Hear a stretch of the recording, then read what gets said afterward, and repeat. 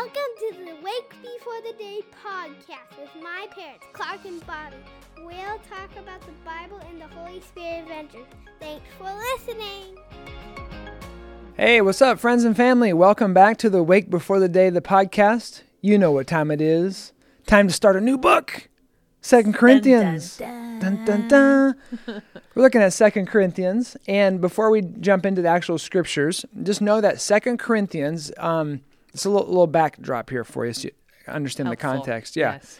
You know, just like there are cities today where politicians and leaders will decide, like, we're going to invest an extra amount of money here because we see the potential that it has. Okay. It was similar with Corinth.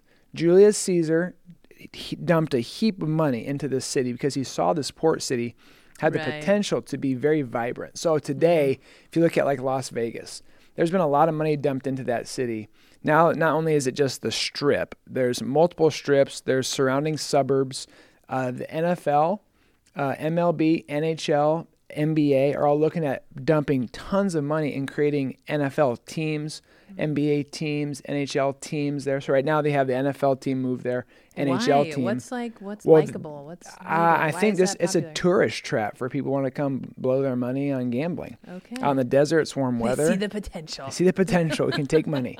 So anyways, I didn't know that. as you think about that, Julius Caesar saw Right. the potential of Access Corinth point, and just yeah. dropped a bunch of money there.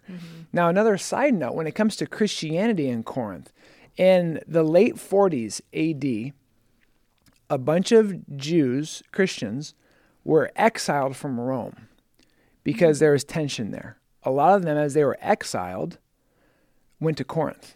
Okay. So when you read Romans, what's interesting is Right, that's when they yes. come back to Rome and they're trying to figure out how do we Wait a exist as a second. Roman church? Right. Because we were here, we're gone, we're back. Now there's Christians here already, and how's this working? A lot of them went to Corinth. Okay.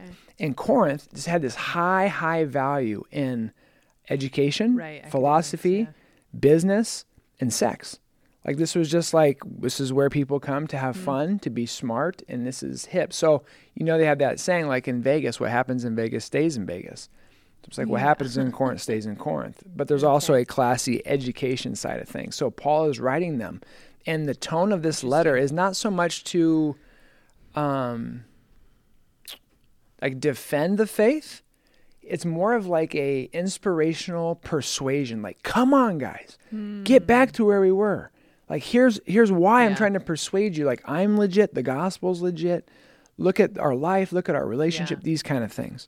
And so Paul had sent Timothy out on a loop, and he is passing through Corinth and saw the church was in shambles. He's like, oh no, I got to get back to Paul. Paul, Right. we got to write him another letter. Because the other fun fact here is that we have 1 Corinthians and 2 Corinthians. There was at least probably 4 letters Multiple, yeah. that was written back and forth between Paul and Corinth. We just have lost the other copies. Okay. So as you read this, you're going to notice that Paul's referring to something they said. He's quoting them. They're quoting Paul. And there's this back and forth.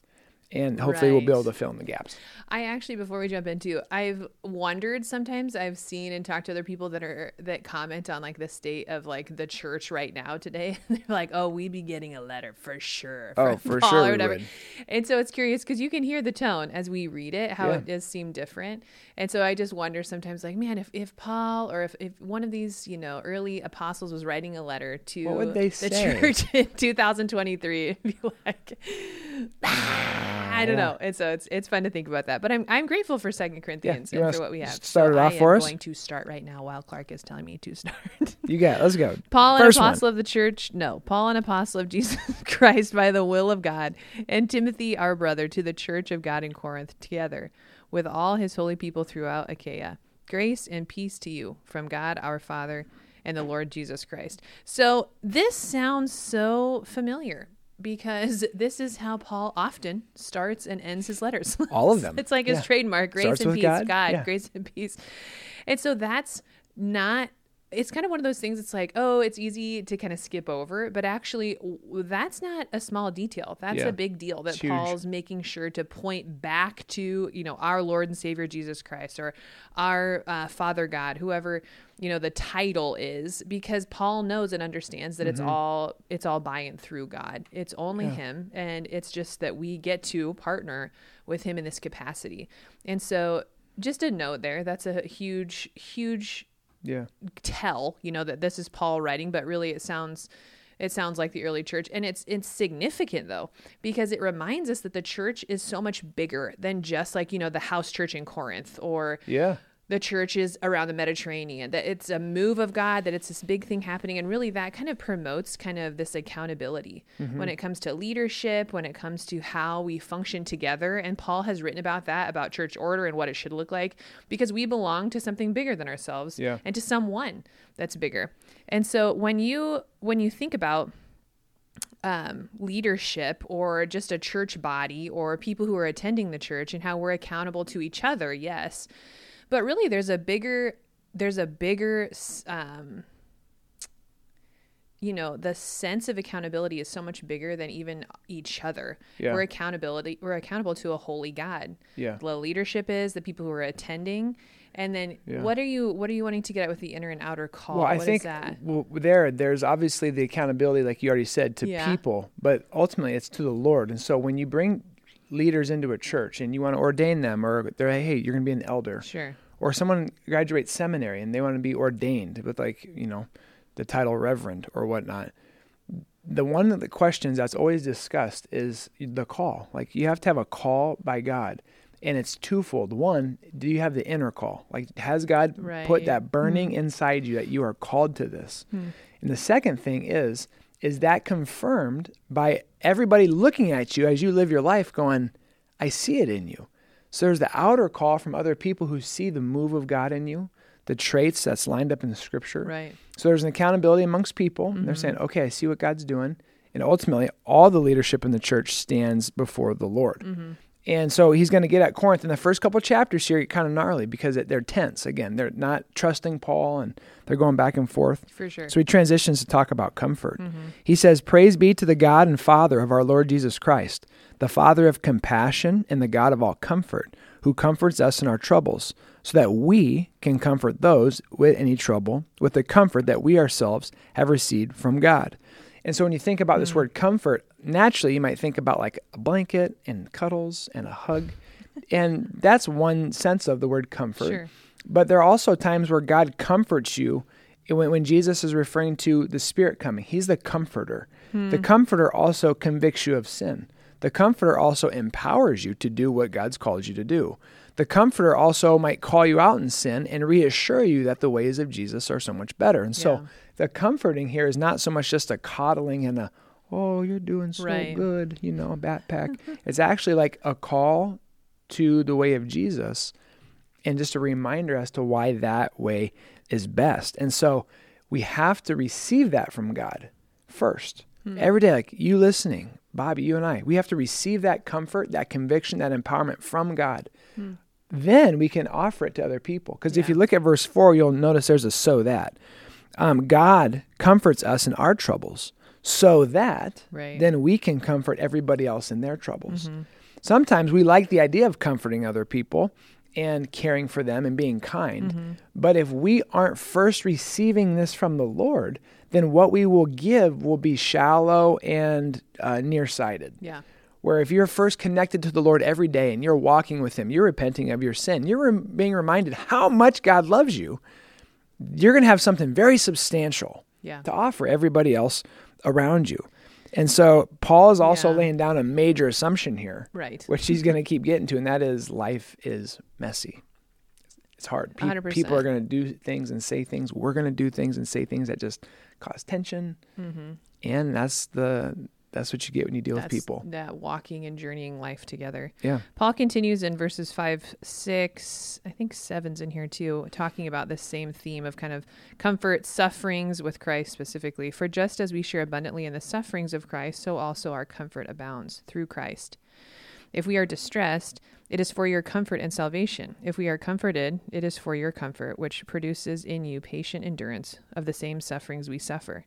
As our hope for you is firm, because we know that just as you share in our sufferings, so also you share in our comfort. And so these things kind of simultaneously exist, suffering and comfort. And one thing, though, I think we do need to make clear is like Paul's talking about suffering for the sake of the name of Jesus. Yeah. He's not talking about how you need Holy Spirit comfort because your football team lost. No, I'm going to rebuke that right now. In fact, you turn that TV off. You get off your fantasy football team. Hey, you open up your Bible. So I feel that's a passive shot right now. And I just think sometimes we confuse that with our own entitlement, and we think like, oh, my life is hard. And Paul's saying it is hard. People sometimes are doing a woe is me when they're living in the consequences of their decisions. And that's what you're saying with sometimes, there's a conviction there that's saying, hey, this isn't the way of Jesus. So sometimes we're a little bit uncomfortable here because we need to be uncomfortable because we actually need to make a move. And so Paul's getting at here saying, when you suffer for the name of Jesus, you know that first of all, we suffer with you. So we share in that suffering. We share in your comfort, and know also that ultimately Jesus Christ did this. Yeah. So it's in him, through him, by him that we're actually sustained, that we are comforted, that we're able to walk in these sufferings together as one people. And the word that kind of comes up often when you talk about suffering is the word empathy. Sympathy and empathy, but really empathy. And how that's kind of the heart, because, empathy is like understanding someone's like viewpoint or position because of your own experience too. And so I think that's such a big tactic of the evil one is, hey, we're suffering and we're alone and we're isolated and no one knows what we're going through. And I look at everybody else's social media and they're doing great and I'm just not.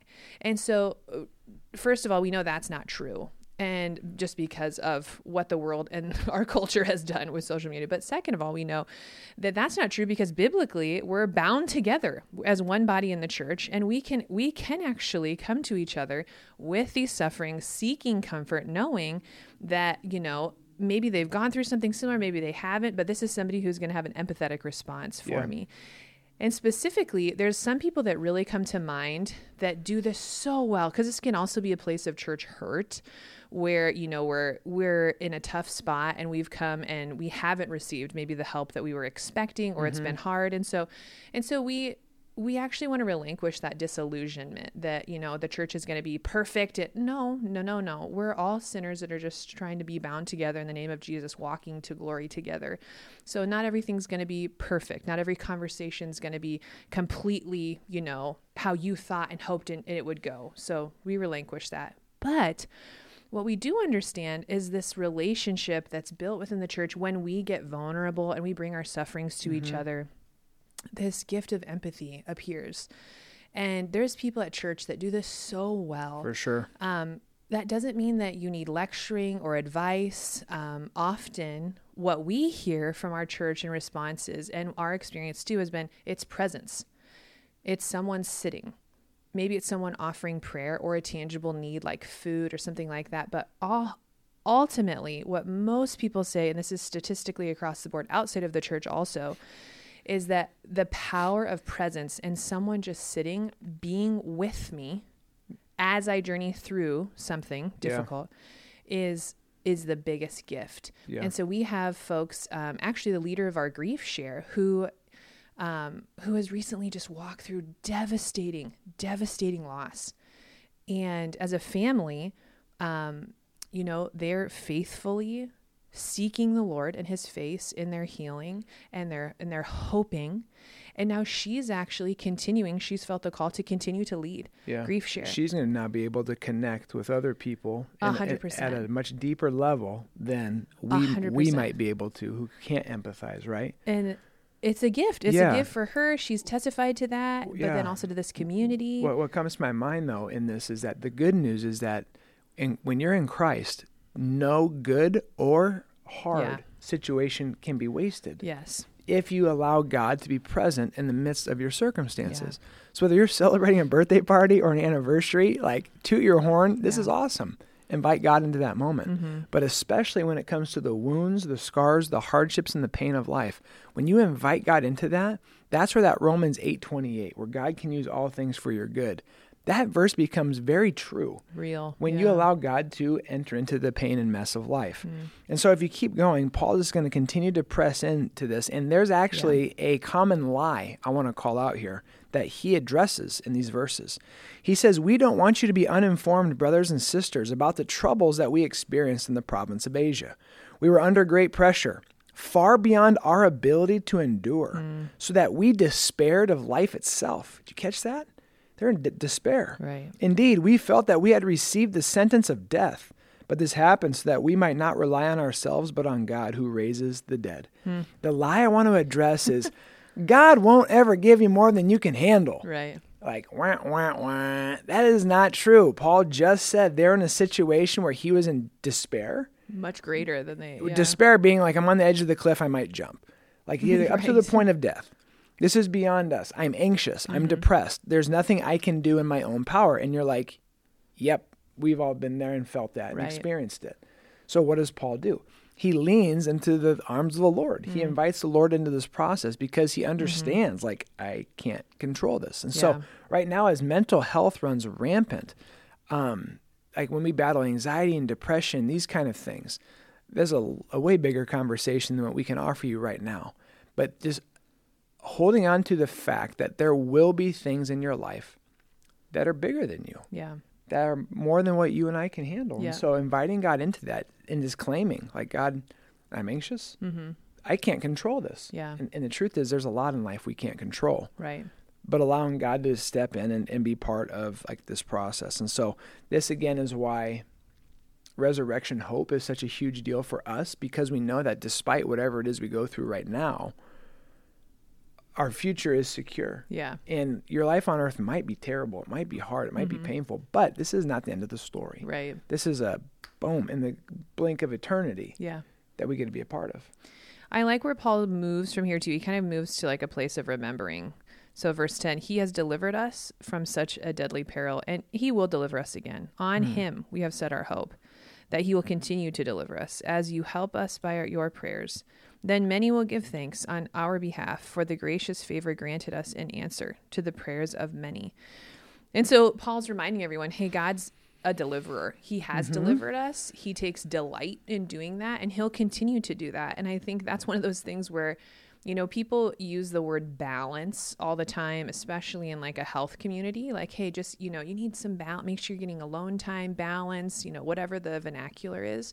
Where here, this is actually another great example where the Bible says the scales are tipped. You need 100% total dependence on God, not a balance of, you know, your own self-care and your own righteous living. No, it is 100% by the grace and by and unto the glory of God.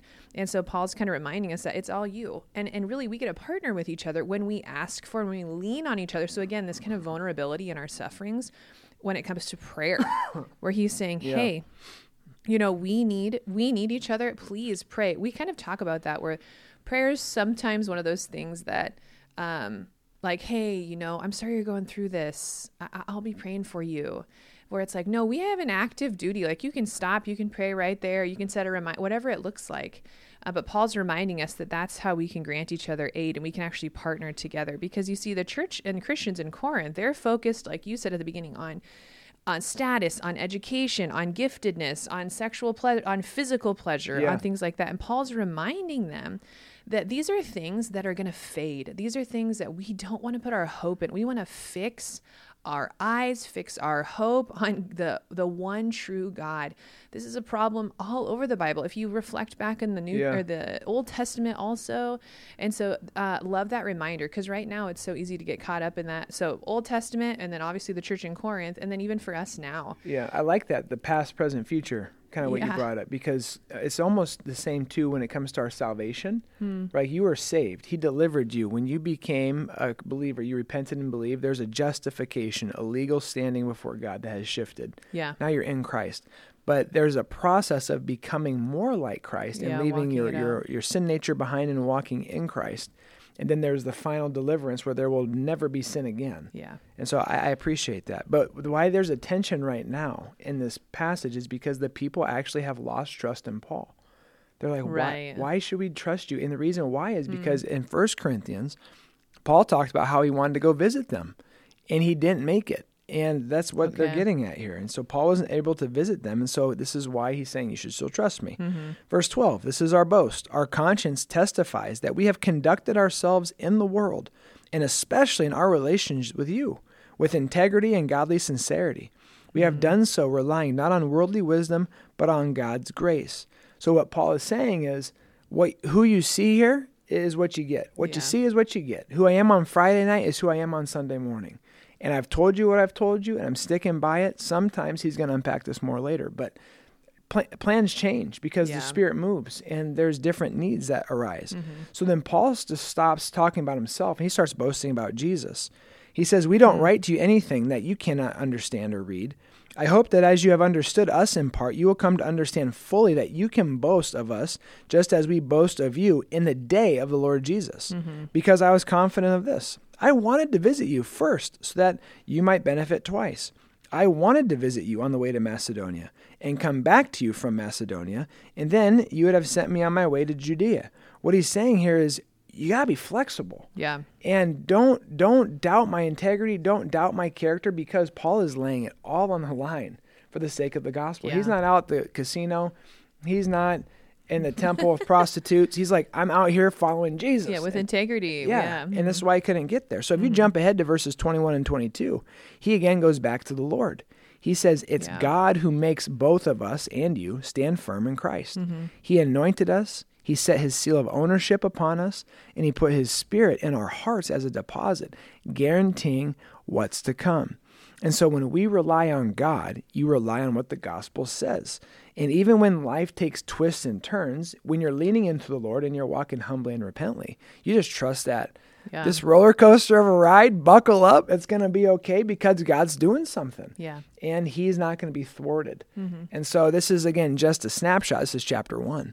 There's going to be a lot more as Paul unravels this conversation, this tension of like, ooh, Paul left us high and dry. Why Right. should we listen to this guy? So he's good going to unpack it stuff. more, yeah.